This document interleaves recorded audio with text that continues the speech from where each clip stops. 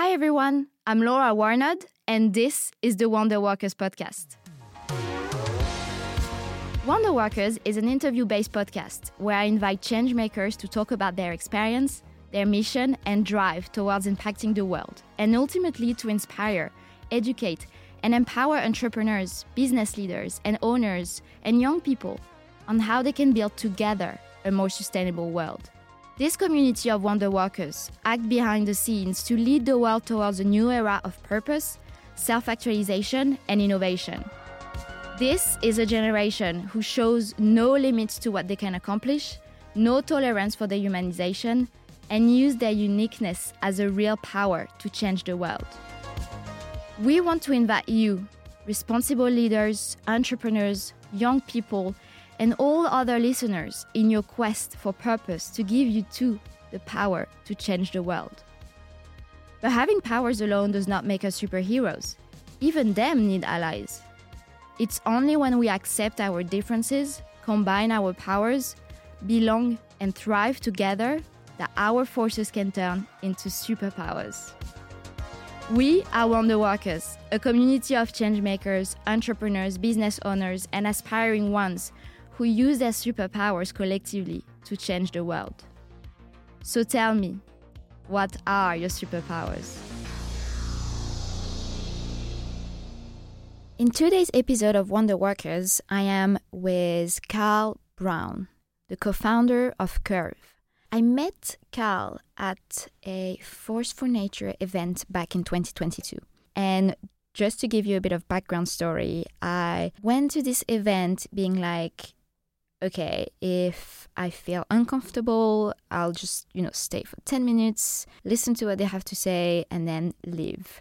Because I felt like a real imposter going to an event that was about eco-anxiety and the importance of taking care of biodiversity and the environment, because I didn't really know how I could contribute to that conversation, and I still feel like a real beginner in that field. But I went there with my learner hat, really, and I wanted to learn something new. And I swear I stayed there for the whole duration of the talk, which was 2 hours long. They brought amazing speakers, including Richard Sabine from the Natural History Museum, who is the principal curator there, and Adriana De Palma, who is a senior researcher there. And it was so interesting. Really, it was so interesting and inspiring. And at the end, I just wanted to talk to as many people there and just keep satisfying my thirst for learning and inspiration. And at some point, Karl just came to me so kindly and started asking me questions about my podcast, because I talked about it briefly during the talk, and the feeling just came along really quickly. We got along really well, and he just started to tell me more about his new social network called Curv, and I found the idea and the concept so interesting and so innovative, and so I knew that I needed him in my podcast. So here we are today. And I must say, really, this is one of the most inspiring conversations I had so far. I had literally thrills while listening to Karl's journey and mission. He's really so passionate about what he does. Oh my God, I'm so excited for you to listen to Karl's story and commitments for change. He is such an inspiring change maker. But first, let me tell you a little bit more about Karl. So, Karl is the co-founder of Curv, a social network reimagined. A platform where you don't follow people, you join movements. You don't chase likes, you take action. Prior to Curv, Karl worked in gang prevention as a key member of the Growing Against Gangs and Violence initiative. He also worked in behavioral change as a consultant and coach, working with many of the world's largest corporations, and as an actor, at one point under the stewardship of Sam Mendes at the National Theatre, most notably working on some of Shakespeare's most iconic works such as King Lear, Romeo and Juliet, and Macbeth. He was also the voiceover artist for many movies such as Straight Outta Compton, Jurassic World, Ted 2, Dumb and Dumber 2, Everest and Hail Caesar. I mean, wow, what a breadth and depth of experience. I mean, I am so excited for you to hear his stories and how everything kind of brought him to build Curv. So, yeah, let's jump in. Hi, Karl. Hello. How are you doing? Very well, thank you. How are you? Yeah, good. Thank you so much for being here. Such a pleasure to have you on the WonderWorkers podcast. I'm excited to be here. Before we get into the topics of Curv and talk about Curv, I'd love to know more about your story and who you are, really, right from the beginning. Right from the beginning, from birth. Or from birth, or wherever you want to start. Well, I'll start with the beginning of my career, actually, because it's been quite a journey so far. So I trained as an actor at the Guildhall School of Music and Drama here in London, which was an amazing foundation, I think, as a person as well as an actor. I then left there and worked professionally as an actor for maybe 2.5 years or so, around that mark. Did predominantly theatre, predominantly Shakespeare, and had an amazing time, but learned, I'd say probably within about a week, I didn't want to be an actor. I'd spent my entire childhood thinking, I've got a dream. In fact, I had a very specific dream. My dream was, I will be the first actor to play Doctor Who and James Bond. So, hugely ambitious young child. That's a real goal, yeah. Yeah, absolutely. Very specific. But how funny then that as soon as I then enter the world, I'm like, oh, actually, no, not for me. And I think the main thing behind it was, wow, everyone is totally self-obsessed in this space. Yeah. It's very narcissistic, rightly or wrongly. And of course, that's a generalization, not everyone, but just the overall culture and feeling of being an actor, it felt like that to me at least. And so very quickly, I found myself actively seeking other things that I could do. But I didn't know where to start. I'd spent my whole life thinking about being an actor or being some form of performer. Mm-hmm. And so weirdly, I got a connection into, albeit I didn't expect it to come, the Metropolitan Police, in which there was an initiative, a specific initiative, called Growing Against Gangs and Violence. And this particular project was focused on helping young people who were on the verge of joining gangs or those that were already a part of gangs, helping them step away from that world. And so suddenly I was like, well, yeah, this sounds interesting. And weirdly, I'm pretty good at it, actually. It was about mentorship. It was about facilitation. It was about helping guide someone's mindset from one space, which is dark, not helpful, not useful, into a more positive mindset of, you can go somewhere here. There's opportunities here outside of this circle that you find yourself in right now. It became essentially about behavioral change. And that became my new passion. Changing behavior. That then led to another organization, which was a consultancy called The Pioneers. Amazing people, incredible founder. And there I was helping organizations essentially do the same thing. How do I as a leader change the behaviors of my teams to then build a better, more positive culture? And in doing so, also change the feeling and responses and reactions of my customers. How do I read what my customer is thinking or feeling through their behavior? And then how do I change my own behavior to then affect them? And that there was fascinating as well. And I was doing that for a number of different organizations, sort of really on-the-job coaching, essentially, working with the manager on the front line as they do their thing and sort of almost whispering in their ear. Have you noticed that this is happening? That sort of thing. And then from that, I then got picked up by another company called Working Voices, which was a bit bigger, where it was more sort of global communications consultancy.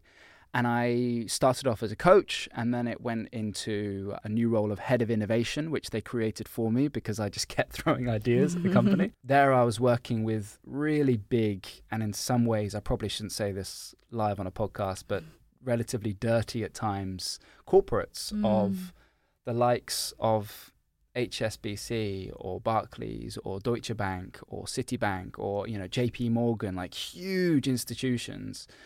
And as head of innovation, my role was to create these learning programs for them that would help them get more from their teams, essentially. Here's a learning program that's focused on communication skills or on your personal brand or on your productivity levels. And then I guided the company toward really important topics like unconscious bias as well. But whilst I was doing that, I kind of, again, sort of needed to take a step back and think, well, hold on, where's my career gone again? I wanted to do something impactful here. I wanted to make a difference. And so it was at that point that I then spoke to the founder of Working Voices, this communications consultancy, and said, hey, Nick, I think we need to go back to the people.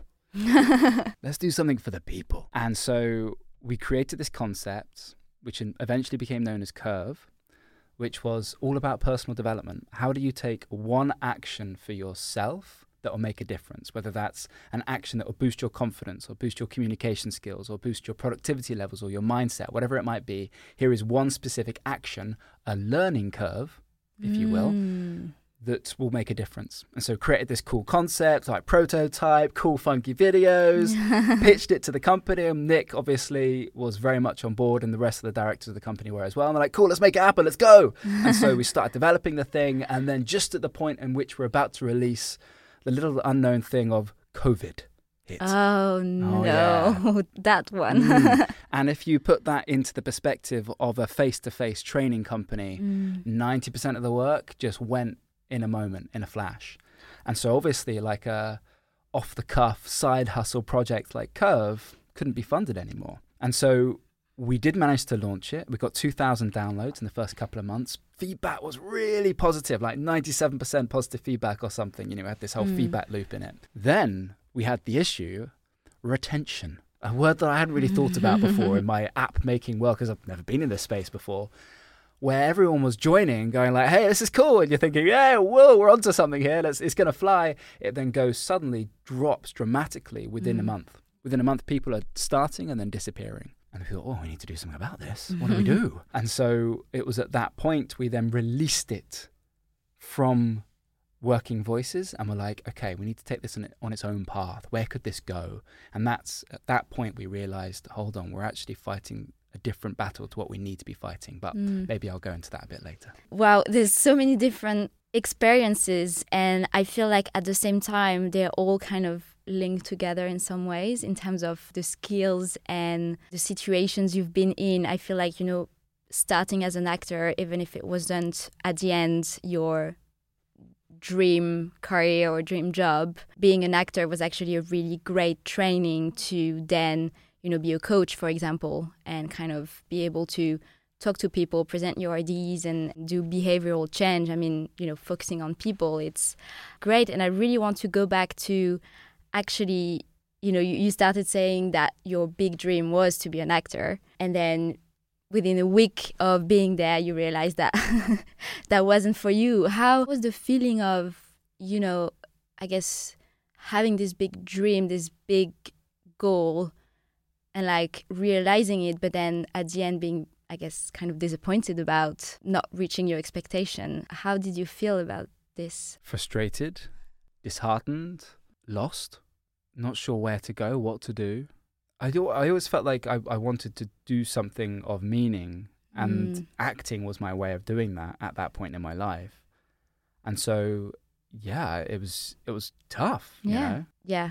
I think it's interesting for, you know, for listeners, maybe, or like for anyone who's listening who has a dream, like even of being an entrepreneur. You know, it's kind of that big, trendy, fancy word at the moment, but I think there is this kind of idealization of being an entrepreneur right now. I know that's what I've always wanted to do, and I know that's something that I'm really happy to be in right now.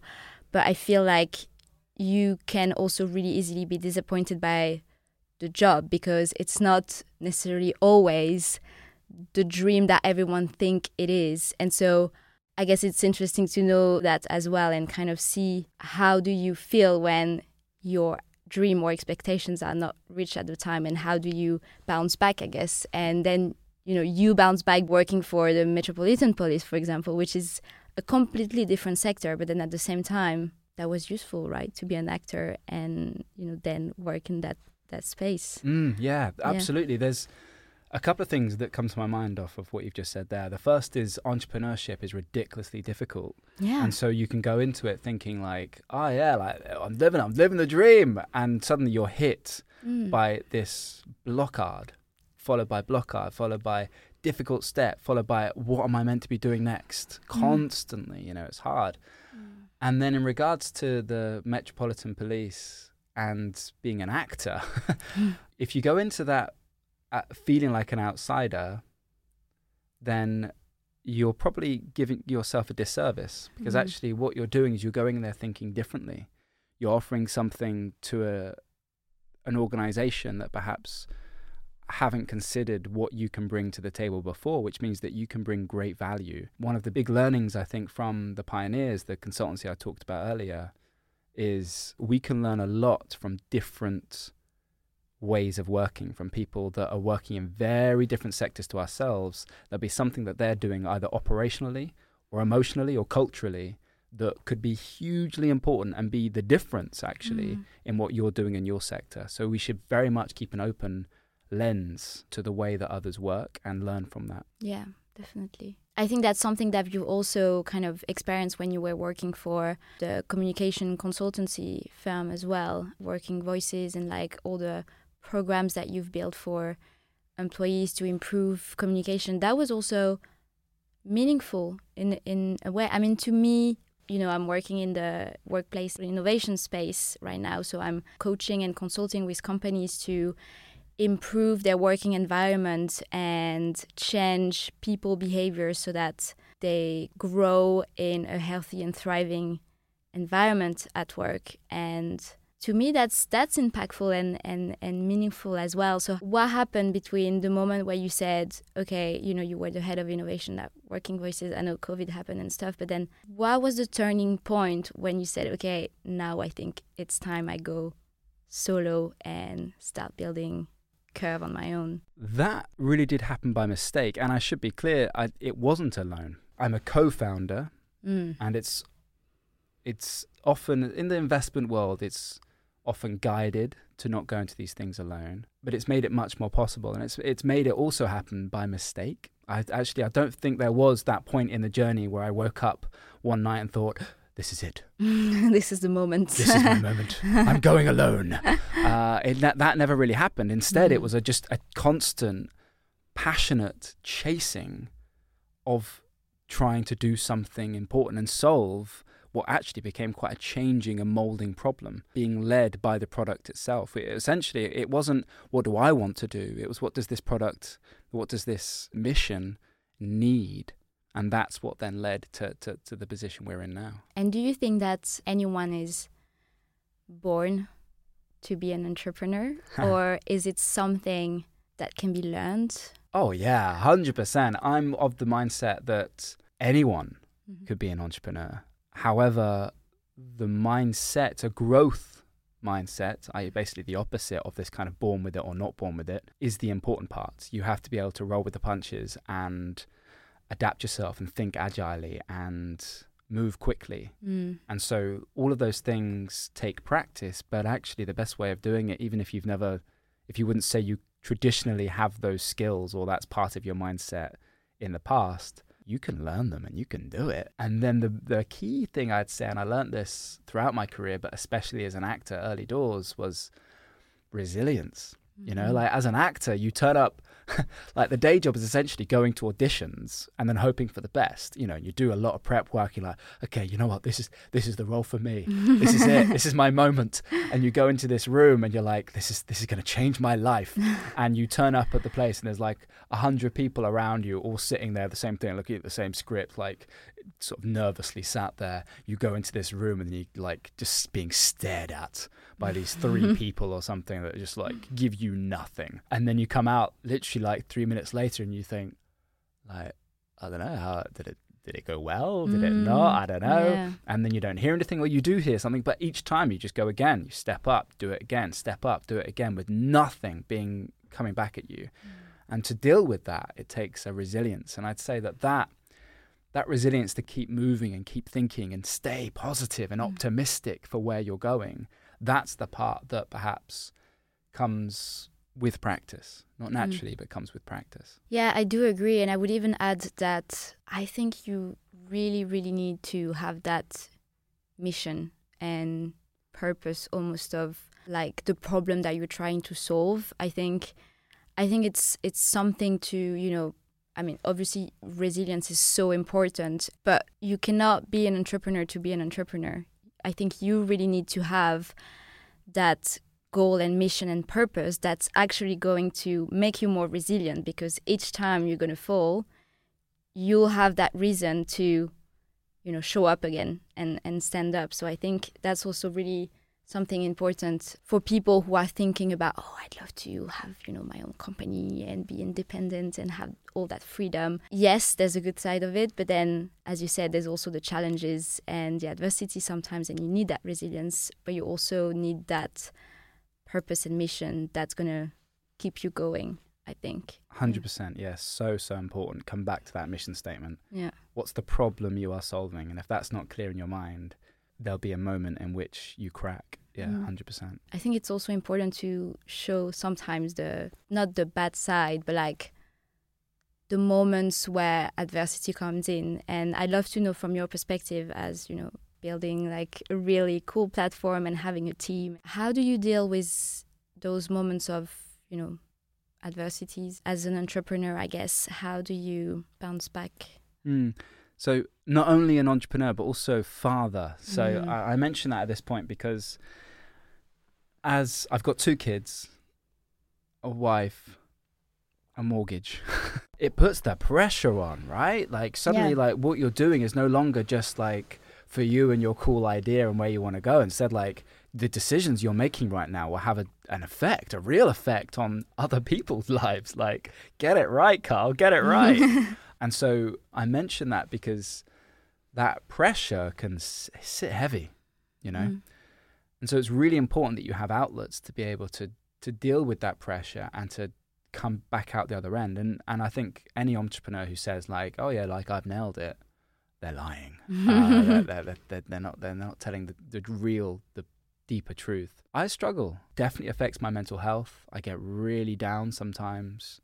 I get angry as well, especially because in the sphere that I'm working in, it annoys me that there is something that in my mind is such an obvious problem for society on such a large scale, and it's literally killing people, that we are just continuing as normal. Like, it drives me insane. And so that, I think, makes it difficult. And then you realize, you come back to those moments where you almost step aside, you step back. You suddenly realize that, well, actually, me just chilling out and doing a puzzle with my 4-year-old is exactly what I need in this moment. And suddenly that gives me the opportunity to then go, it's okay. Yeah, feel grounded. Yeah. And talking. You talked about team. Not doing this alone. Even if you're a founder or an entrepreneur doing your own solo project, you still don't need to do it alone. And so finding your allies, sharing with them, being transparent with them, being honest on where you're going and how you're feeling is huge. No one's expecting you to be a superhero, so don't expect it from yourself. And so there's a change in mindset there. Alongside clarity, I think, clarity and focus are really important. What are you doing today, specifically? And make that really manageable for yourself. Like, break it down. Take that massive overarching mission that you've got in your head and go, okay, that's cool, but that can feel a bit overwhelming sometimes. So what's the step-by-step process right now? What's that strategic piece that goes from the holistic place to the grounded, cool, I got stuff to do today moment? And then as you start ticking your way through those simple to-dos that you've broken down for yourself, suddenly you go, yeah, I'm moving. And it's that moving that then brings that positivity back. So interesting. What I hear is, in times of adversity, you need clarity, focus, a bit of perspective as well, looking after your mental health. Taking moments genuinely for you. And that isn't sitting down in front of Netflix. That's not giving yourself time. Far from it, actually. It's disabling your brain, so maybe you're thinking about that program, but it's not actually enabling you to go back to that better, calmer space, because as soon as that Netflix series finishes, you're probably then straight onto TikTok until 2 a.m. in the morning. That's not good, valuable time for your mental health. Instead, what are the things that actually feed the soul? And for me, that's making the puzzle with my daughter. For others, it'll be something entirely different. And so what are those things for you, combined with the allyship, I think is super important to add to that focus and clarity piece. Yeah, it's so interesting. I think, for me, in my case, when I feel very overwhelmed, because the piece you talked about around having that mission and purpose, like I feel it in my bone. And sometimes, as you said, it's really hard to break down to something that it's a little bit more tangible and feasible on a day-to-day or week by week or whatever. And when I feel too overwhelmed by the amount of things that either I need to do or I want to do, all the things that I want to achieve, I also need to kind of put all my thoughts on paper. So writing is also, for me, something that helps me purge me somehow and kind of ground me and helps me start fresh on, the next day or whatever. So I think, it's so important to have those kind of mechanism when you're an entrepreneur or even when you feel overwhelmed in your work. Yeah, definitely. So we're going to be talking a little bit more about Curv, but going to that topic, what is it that drives you today? Like, what's your quest or purpose? The world is dealing with a massive, major, global pandemic of a problem. We're all using it every single day for hours on end for some of us. And we are all pawns in a system that is manipulating us for their own benefit. And that is the world of social media. It's pretty. It's addictive, that's for sure. We all understand that. And it gives us something that we think we need. But in return, we are divided as a society. We can go into the details here. So let's give it a bit of a backdrop. So it started off as social networks, of course. We all know and remember perhaps Facebook, still here, of course, but there was a time in its heyday. And that was, simple. It was friends connecting with friends. That was what it was. And then it went into more social media, in which suddenly we could have connections into people we didn't know, and it became about getting messages out there to friends of friends. And then we had this situation in which we turned to recommendation media, in which suddenly we could get a message out and it had the potential to reach tens of thousands, hundreds of thousands, even millions of people if we worked the algorithm appropriately. Suddenly it became about going way beyond just sharing a message. And with that, to make that happen, we became obsessed by this concept of likes and of follows. And that model of chasing likes and chasing follows led itself beautifully into a system that was essentially built to sell advertising. That's what they are driven by right now, is how do I get you to be addicted to this feed, to spend as much time as possible on this feed so you'll see as many ads as possible, in return put money in my pocket. And so recommendation media was born from that, because suddenly it was an algorithm play. It was, how do I give you the next video that will keep you hooked? And then the next video, and then the next video, and then the next video. And why on earth would I remove misinformation or disinformation if actually this is driving up engagement? Look at that controversial tweet. If I click, oh my gosh, what did Andrew Tate say? I'm going to tap on that. Suddenly that thing, lovely, that's brilliant for what we're doing, right? Why would I remove hate speech? Really, I maybe I can do it enough just to help our PR, but why would I genuinely have a direct strategic plan to remove hate speech from this platform when it thrives? It flourishes. It drives up engagement in a way that no other things do. Anger drives far quicker than any other emotion on social media. So why would we remove that? It will have a negative effect on our bottom line. Bots, fake accounts, right? We had the whole thing. For those that are interested, they would have noticed that whilst Elon Musk was buying Twitter, it stalled for months and months and months, because apparently he didn't know that there were fake accounts on Twitter. Apparently so. Now, that is a real scary thing, actually. We're talking, they were talking about 5% or something. It's definitely higher.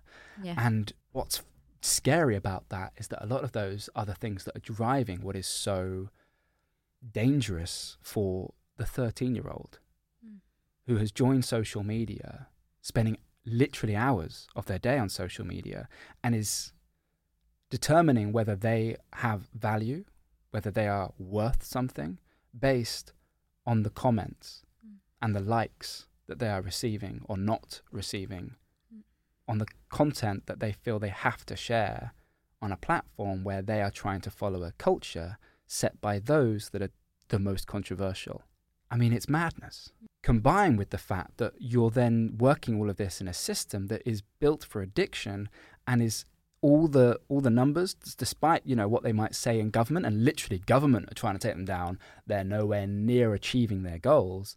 We're talking about a scenario that there'll be 800 billion made by 2026 in this industry. And all of that is through you, us, as users.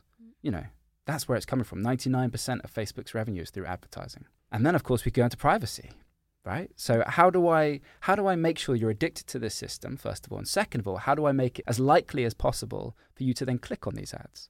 Well, I need to know everything about you. I'm going to do the best I possibly can to understand your psyche in a way that you as a person don't even realize. And then, of course, when we actually think about it, it's manipulating our minds. TikTok, prime example. TikTok doesn't give you what you want. TikTok gives you what you'll watch. And that's a very important distinction. It also leads to more controversy and more extremism, YouTube in particular. You could start off in one particular space where you watch a video because it's grabbed your attention, and then suddenly the next video is the same topic but a bit deeper, a bit more controversy, because that's the thing that's triggered the algorithm. And then it goes deeper again and deeper again. And suddenly you can take someone from a sort of an open mindset and then suddenly really refocus what they believe, even. You know, it can go that deep, and that can happen. A number of studies have done it. That can happen within hours of you using these systems. And we're talking about hours per day people are using these systems. So you asked me, what's the problem that I'm trying to solve? Well, all of that combined with the fact that the world, if you haven't noticed, is burning. Yeah. Society is crumbling and dividing. One word I didn't mention just then is polarization. Of course, because of these algorithms, we are being sent more things that essentially confirm what we were already thinking, confirmation bias. So I may think, you know, you take the political perspective of left or right. I'm thinking in a more right-sided manner or a left-sided manner. I'll be then sent more content, more information focused on that particular sector. And each time it goes more and more extreme, which means you're going further away from the center on both sides. And then, of course, that creates a binary thinking of you are right, or I am right, sorry, you are wrong. It's a yes or no scenario. There's a lack of empathy. And through that, you're then creating a culture in which no one can get on anymore across the dining room table, let alone across the digital sphere. And then, of course, that leads to situations like we had with Trump, in which you have mighty supporters, a mighty community completely against. And that there is dangerous for society and being driven hugely by social media. And so it's dangerous for democracy as well. I could keep going, couldn't I? But I better pause. But yeah. It's so interesting. I could listen to you for hours talking about it. And there's so many interesting things that you talked about here. First one being this addiction thing. I feel like we all are addicted to social media, but why are we as human beings, and that's a question I don't have the answer, but I'm always wondering, why as human beings are we always so driven by harmful, shocking, violent content? I don't feel I'm driven by that, but I feel the world is, and I don't understand that. I don't understand why people need those kind of content to feed on their own, I don't even know what it is, but kind of vicious curiosity or something. I don't get that. And I'm wondering if there's a way, you know, I thought about, I don't know, I had an idea like being, you know, if we removed all the harmful content, or if we created just a platform kind of like you're doing, but less innovative than that, but just not having any negative, harmful, violent content on the platform, would people actually use it? And if not, why? You know?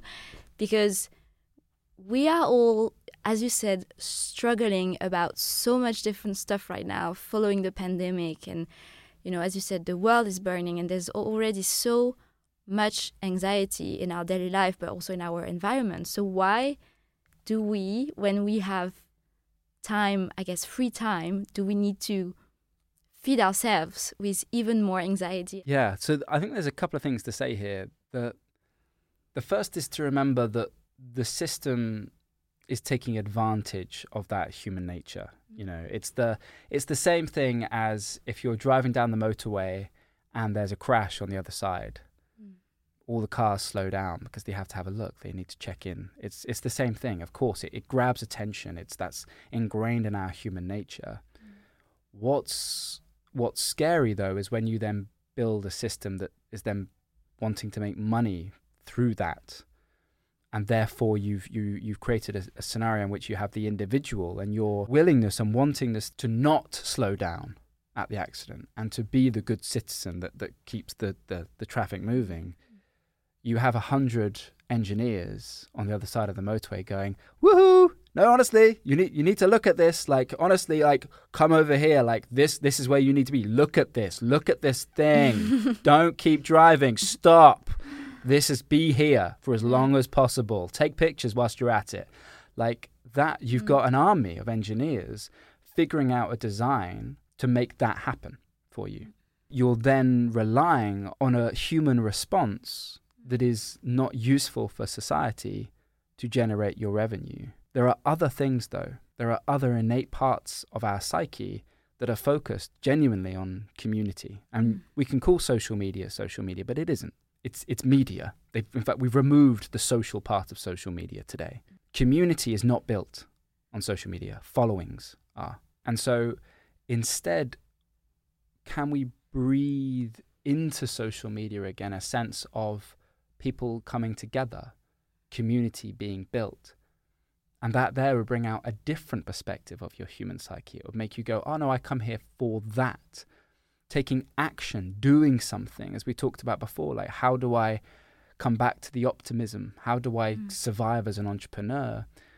Well, doing things is really important. Finding my allies is really important. Social media can be used to achieve those goals and give you what you need as a human being in a way that's just as powerful as staring at the accident. But it's far, far healthier, and we know it, for you as a person, but also for community and society at scale. And so this isn't about saying that doesn't exist. Of course it does. But isn't there another way? And that doesn't mean we remove the controversy entirely, because you're setting yourself up there for failure. That's just not possible. But what is the platform and the system guided by? That's what's important. What are people striving for?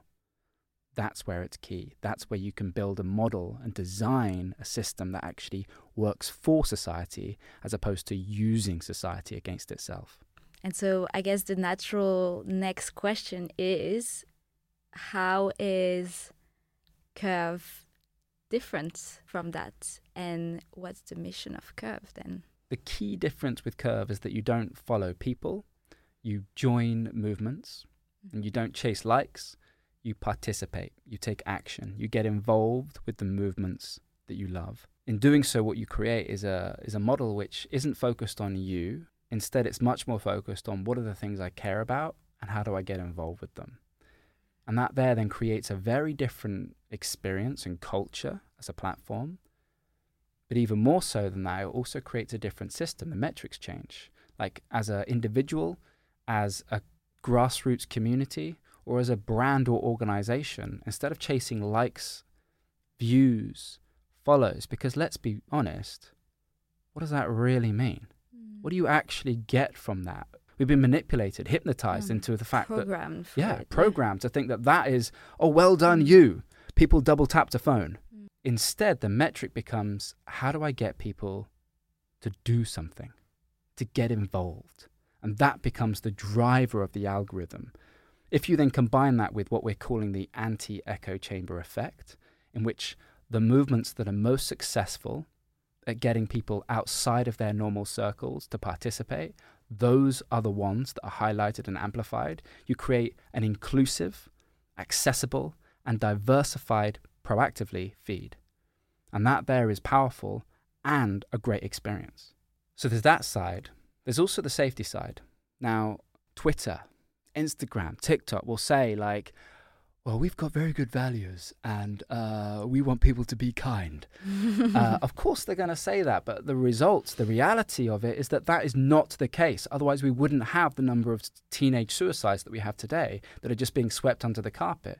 We wouldn't know the fact that Facebook have done these studies. They know the negative impacts they're having on the mental health of children, and yet continue, in fact, not only that, develop on what they are currently doing.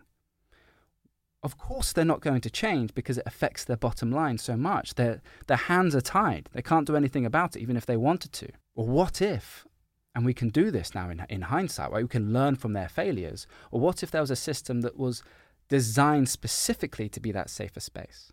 And that can only happen today, right? We can learn from yesterday.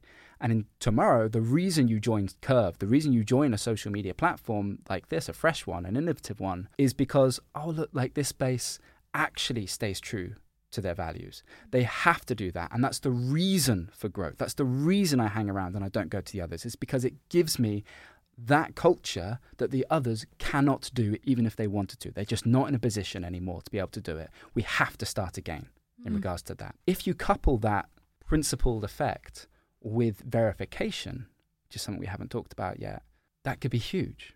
Now, there has been conversation in the social media space about whether you should or should not verify people. We are very much in the camp that you should. This is why.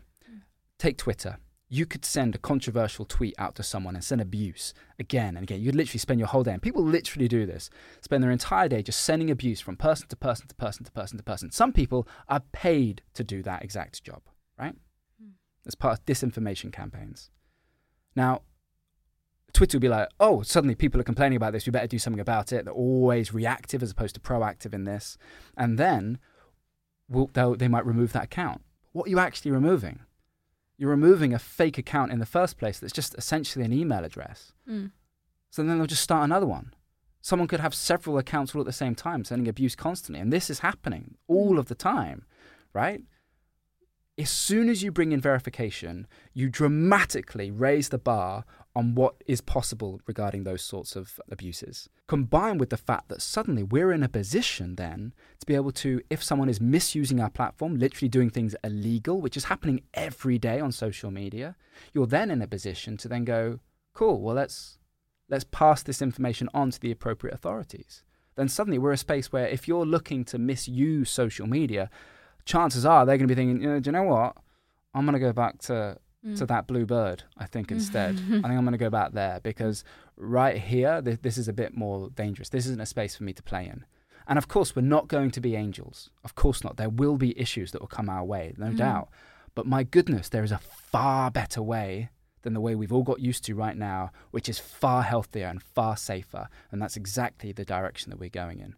So there lies, I think, a number of different nuanced pieces to this puzzle that, if put together, could do something really, really quite impactful. I love what you said about the importance of diversity of community, because when you talked about like all the other social media and the content that is created to kind of make us fit into one box or like one way of thinking, you click on the content and then you are recommended something else because you're triggered by that, and then you end up being in a funnel of really negative, harmful content and kind of closing your minds to all the other possibilities. And I think that's almost the most important thing right now, because what we're seeing a lot about on the news, in the media, and all that hate, and we are actually going backward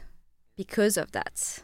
And I think this is so dangerous, and that's one of the reasons why I also love Curv. It's because all the community that you have, really, even if it's not yet so huge, it's real, kind, purpose-led people who are really trying to make a difference and connect with other people who share that same passion or cause. And I think that's so important to change that, because we are really going to the wrong direction with those other social media and the content that we're stuck into. And that echo chamber effect that we feel individually is also enforced by a system which is all about you getting followers. Yeah. You are forced to go and think individually. How do I achieve these followers so I can have an impact and get likes, which then in theory turn to impact? We know that isn't the case. There's no impact. There is no impact, and nor is that the way that we're going to achieve the goals we need to achieve. If you take a broad and hugely scary subject like climate change or climate disaster, we need to act collectively. And at the moment, we're still all working within a system which directly silos us. How can we instead build a system that proactively brings us together, makes movements work together? That there is a very important part of how social media could be utilized to drive change, as opposed to set advertising. No, definitely. And we'll come back to that. But you also talked about that notion of safety and like mental health, not only because of obviously the harmful content that we have on those platforms and all the, 13, 14, 15-year-old teenager who are looking at that content, but even from a kind of screen time and kind of scrolling perspective, this kind of constant need of feeding your dopamine with that tool or that platform is so bad. I mean, I feel on my mental health, and I know that it's something quite common. And I think you talked about it on LinkedIn. You posted something about the increased rate of suicide among 15, 19 years old because of all the harmful content in, social media usage. And I'm wondering, what is Curv trying to do differently? What are you doing to tackle that? Yeah, so those suicides will come through a combination of cyberbullying and echo chambers in which they have shown a slight interest in a particular topic, and then the algorithm has picked up on that and then sent more and more of the same, with each time it getting more and more extreme, which has then led to them perhaps thinking or feeling like they should do something like kill themselves. And there is plenty of content online right now, today. There'll be many people watching content right now, teenagers, that is essentially telling them, kill yourself.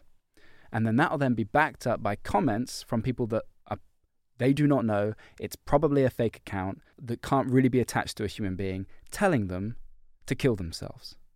So there are teenagers, vulnerable teenagers, killing themselves. That's happening.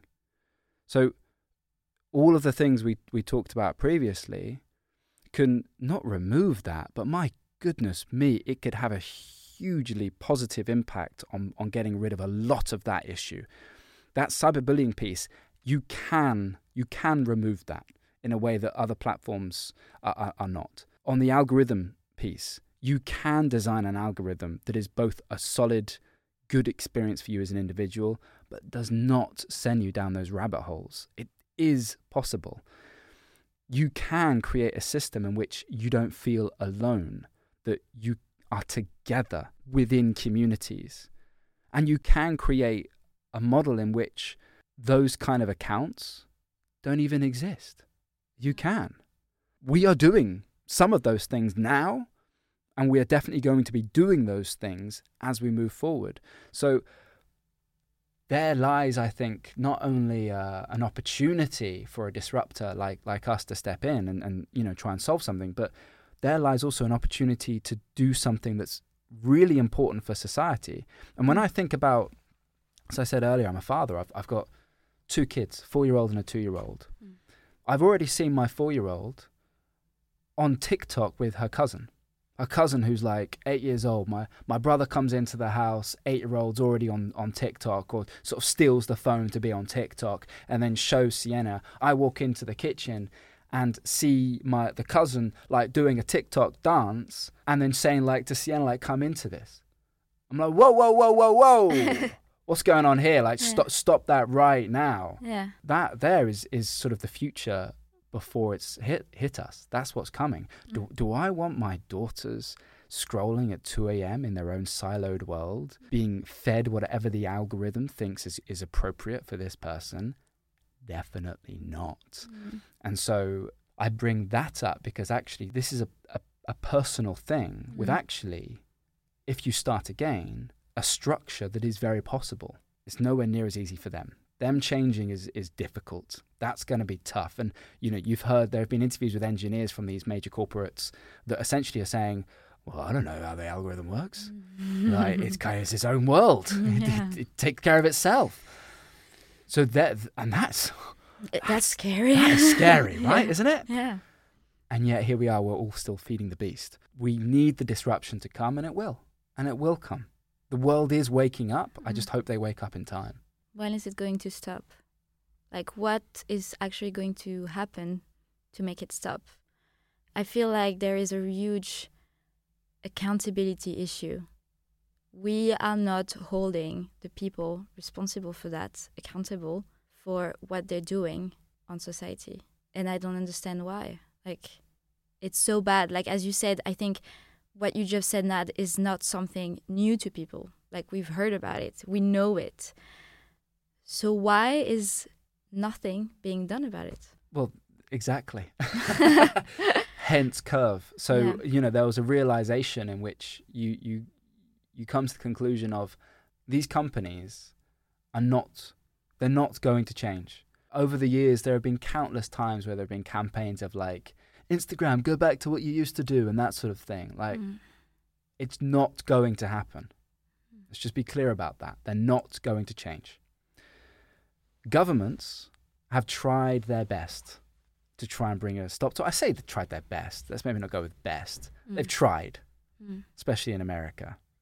Nothing's changed. And so instead of relying on them to come up with a solution for this, well, let's do it the way that change has always happened. Do it ourselves through grassroots-led movements, people power. And change does happen that way. When I think about it now, I think you're right. It's all the big changes that we've seen happening in the last decades, even from, social media perspective, when Facebook and Instagram came in, that was because that was such an innovative way or an innovative platform or technology to kind of communicate with people. And I think, as you said, I think coming in with a new, different platform with a different mission is really innovative and probably the only way to kind of, make those old, dusty organizations just go outdated. Give them something better. Yeah. What's powerful, and TikTok was a disruptor. TikTok came in, did something different, and took the world by storm, powered, of course, by Chinese government. That's, it's funded by the Chinese government, essentially, which is a scary thought in itself. Now, there, though, does lie the opportunity, right? These things can happen. We can pretend that they don't, but actually there is an opportunity for something to really step up as long as the model, the design, the intention is correct. And at the moment, I think we're in a situation in which there are other social platforms out there that are trying, but essentially are coming at it with what if we were Instagram but with morals?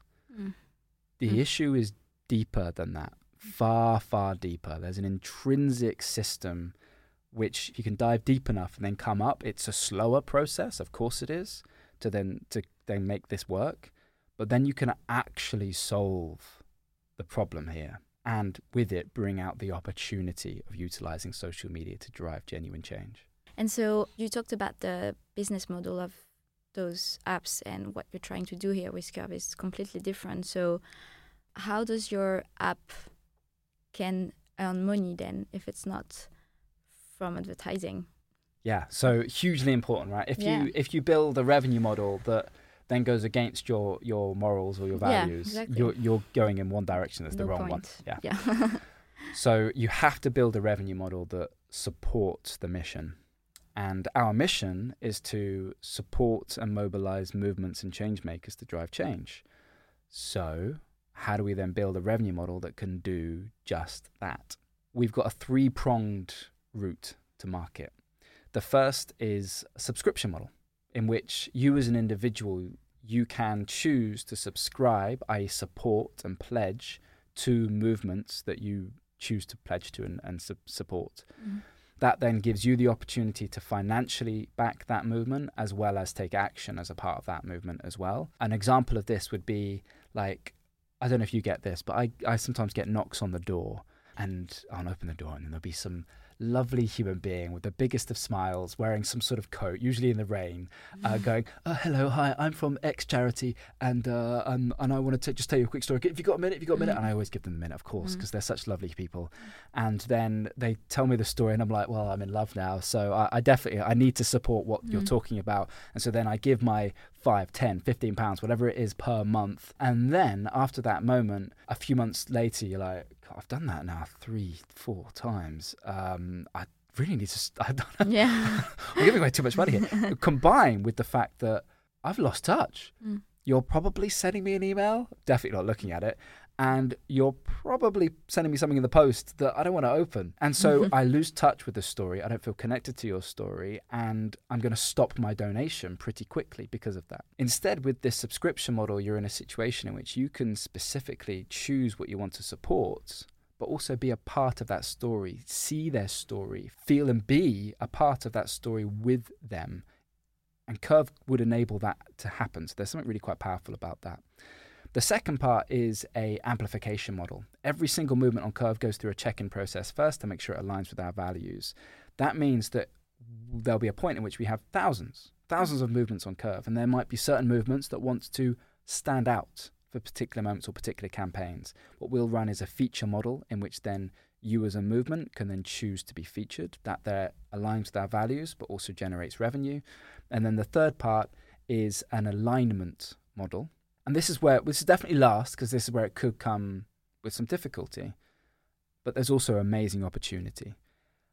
We'll take one of the movements we already have. Find the Wild is a movement on Curv right now. And it's a wonderful community of people that love getting outdoors. Now, there is definitely an organization, a brand out there, let's take a classic like Patagonia, that will think, well, these are our people.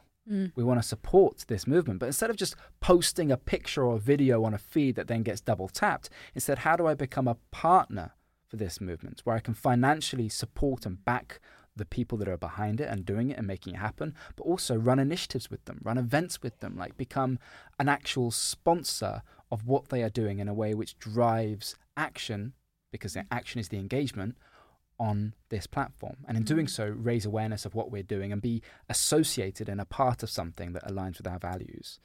That there gives opportunities for the brands to do something that they cannot do anywhere else, whilst simultaneously removing this idea of greenwashing. For that to be possible, you would need the check-in process, of course, for movements, but you'd also need the check-in process for the brands, and that's where I see the complications happening. One thing you don't want is a scenario in which you have Coca-Cola sponsoring COP. Far from it. That's not the point. They're the two potential opportunities for revenue that becomes a revenue split between the movements. So the movements themselves thrive financially as well as through active engagement, combined with the fact that we can then generate revenue that then goes back into the system to support more movements. So smart. I mean, there's so much opportunities here, and I think that just all makes sense. And it's just, I mean, I've used the platform so far, and I think it's an amazing, it's really an amazing platform. And I'm saying it from the bottom of my heart. I think I've used other platforms than Instagram and so on. And I think Curv just makes sense. And it's just so positive. You feel safe when you're on Curv.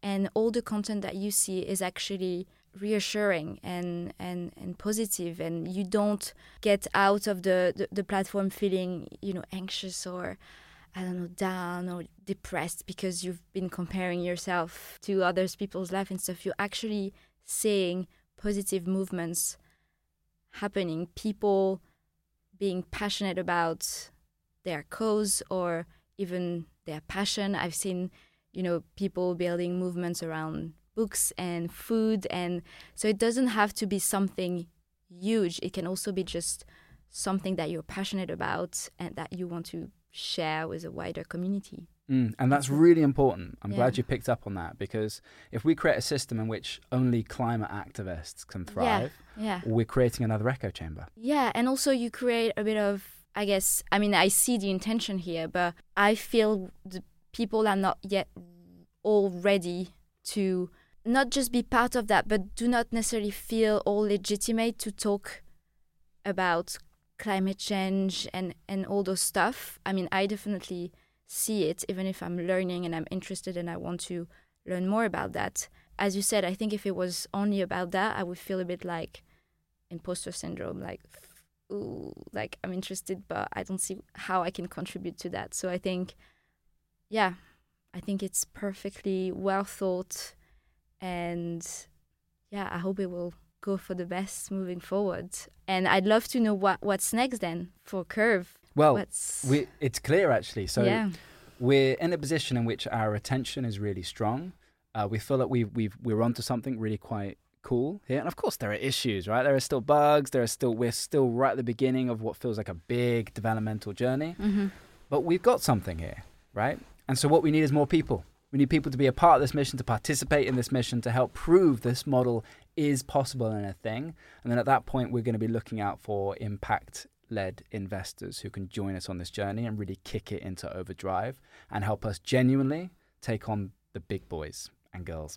So that there, well, actually I said big boys and girls, it's definitely just the big boys. And so that there is the journey we're on. And that's the key part, is if you have listened to this and thought, intriguing, come be a part of it with us. This is our time. This is the moment. And my goodness, don't we need it? Wow. I mean, I have thrills. No, I'm so excited I'm so excited about you and Curv and the team. I think it's great. It's really amazing what you're trying to build here. So I wish you all the best. And I mean, I'm going to keep pushing and trying to use the app and encourage people to use it. And I think, as you said, for everyone who is listening, if you find that intriguing, interesting, and there's not so many people on the platform yet, so it's a huge opportunity for people to actually come with their unique passion, interest, or cause that they want to create and engage people around. I think there's a huge opportunity now. So I think, it's amazing.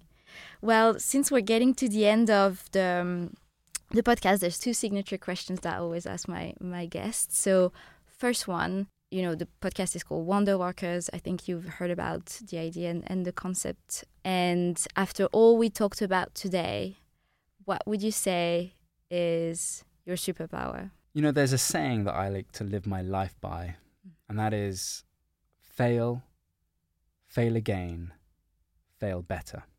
I think the greatest thing you can do, whatever you do, whatever scenario or industry you work in, is just to keep getting back up, to not be afraid of failure, in fact, to embrace failure and be courageous to always keep trying. And that's something that I think I've managed to do up to this point, and I really hope I can continue to do moving forward. Amazing. Love it. And last question, who would you like to hear from next in this podcast? Ooh, who would I like to hear from? I would love to hear from Tom Greenwood. For those that don't know who Tom Greenwood is, he runs an organization called Whole Green Digital, and he was one of the pioneers in the space of, did you know that what you do online has a digital footprint, a carbon footprint attached to it? As the world is obviously extremely technological based already, and it's going to become even more so. The data that we all hold has huge amounts of carbon attached to it. We have to do something about that as a societal problem. And Tom Greenwood is out there making stuff happen in that space. So to hear more about his journey, I think would be really interesting. Great. Well, I'll make sure to send him a note, contact him. That sounds really interesting. Well, Karl, thank you so much for this great conversation. I mean, I feel I've learned a lot. I feel really inspired by your journey, your mission. I mean, I feel the passion when you talk about Curv and the purpose and the idea behind it. So, I feel really inspired. So thank you. Thank you for having me. Bye. Follow the WonderWorkers podcast so that every 2 weeks you can get notified when a new episode is out. And I must say, if you don't, that's okay. But that would be a big miss because we have more inspiring and powerful guests to come. So let's meet up in 2 weeks for a new episode of WonderWorkers, a podcast that transports you into the world of our modern change catalysts and empowers you too to change the world. This podcast is created and hosted by me, Laura Warnod, founder of the Culture Cabinet. Thank you to Content is Queen for producing the podcast. But above all, thank you for listening. See you soon!